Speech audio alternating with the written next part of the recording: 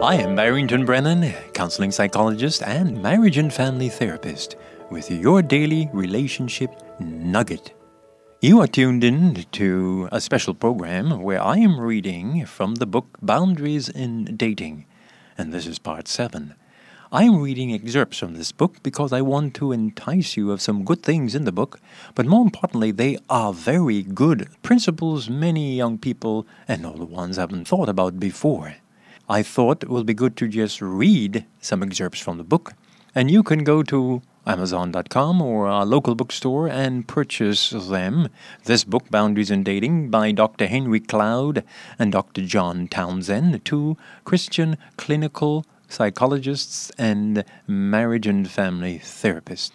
So I will continue where I left off last from page 96 in the book Boundaries in Dating, and I'm under the caption, Important Preferences. On the other hand, some preferences are good to have. You will probably want to have someone who shares common interests, common goals, and common values. Most strong relationships include some common interests. For instance, they both like to hike and backpack, or they both like to minister to teenagers. Common interests allow a couple to spend time together in the pursuit they both enjoy. If you live for the outdoors, you probably do not want to get serious with someone who hates going outdoors and just wants to play with a computer all the time. Shared interests are very important. People who have little in common will ultimately not spend a lot of time together, or if they do, they won't be doing what they enjoy. You don't have to have all the same interests by any means. After all, you marry someone to be with you, and what better way to be with them than by doing something together you both love? Common goals. Common interests helps you determine how you spend your free time. Common goals determine how you spend your life. Your goals will affect where you live, what character you choose, how you spend your time and money, and even how you develop your character and walk with God. Before you get serious with someone, you need to have a good idea of what direction you are going in, and you need to determine whether the person's life is going in the same direction. For example, if you want to be a missionary or inner city worker living on a limited income, you must share that goal. Or if you are going to pursue graduate school, and then you must share that goal, because it will call for great sacrifice in the relationship. Interests and goals need to be taken seriously. Not only do they indicate the way that you spend your time and maybe even your life, they will also reveal who you really are as a person. Don't get serious until you are sure what you like to do. And if you don't know what your goals are, be careful of getting seriously involved with someone. Their goals should not become your goals by default.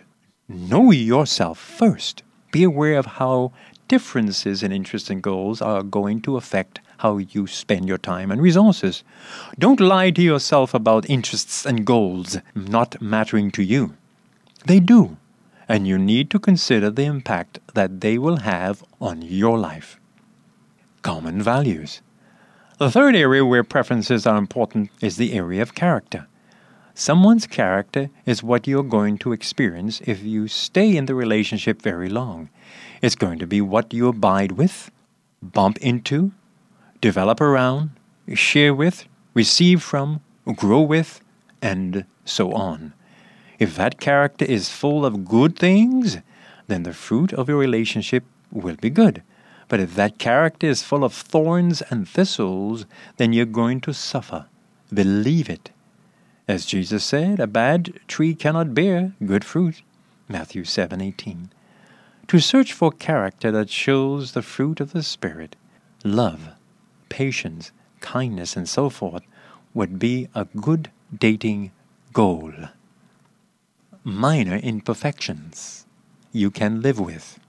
No one is perfect. I'm continuing to read from the book Boundaries in Dating by Dr. Henry Cloud and Dr. John Townsend. I'm reading on page 98 under the caption, Now, Minor Imperfections You Can Live With. No one is perfect. Every person that you date will be a person who will sin and let you down. There is no Prince Charming that has it all together. So give up that fantasy. However, as you evaluate the people you date, remember a few things. First, there are sinners that you can live with. I repeat that. There are sinners that you can live with. Those are people who have the ability to see when they have wronged you, to confess it, and to care about how they have hurt you, and to work hard not to continue in that pattern. Anyone who sees where he or she is wrong and tries to change is on the right path and can probably be trusted, if that path is not just a momentary turnaround. Here are the traits of someone who demonstrates the ability to work on their imperfections. The person has a good relationship with God, ability to see where one is wrong, ability to be honest, ability to see the effects of wrong on the other person, ability to empathize with those effects and be truly sorry for the other person as opposed to just feeling guilty for themselves, motivation to repent and change, ability to sustain repentance and change, commitment to a path of growth, a system of growth, and the involvement of other people in the growth process, and ability to receive and utilize forgiveness. If someone can do these things, that is an imperfect person who might be worth betting on. We also suggest that you work hard at being that person yourself. A person of good character will still fail occasionally, but generally they have sins that you can live with. Their sins are yellow lights in your relationship, things that cannot be ignored, but are not relationship stoppers either. Some patterns can be undeveloped areas of a person's life that are not that bad, and also can be grown out of. They are not lethal, and you can probably live with them, as long as the person sees these problems in his or herself and deal with them in the manner listed above. Here are some examples of things that will annoy you but won't kill you, and you can learn to accept in mild doses. Here are they. Now, you'll find this interesting. Listen. Disorganization, that's one. Difficulty with opening up and being direct about feelings or hurt. Tendencies about performance orientation. Tendencies toward wanting to appear strong and avoid vulnerability. Perfectionism. Avoidance and closeness.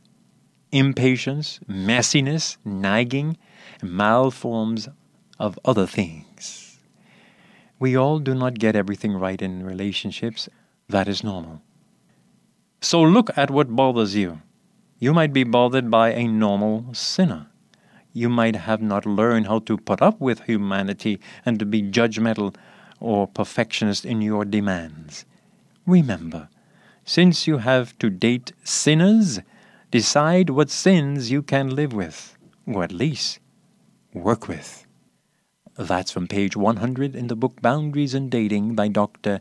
Henry Cloud and John Townsend. Return next week for more. This has been your Daily Relationship Nugget. I am Barrington Brennen, keeping a smile on your heart.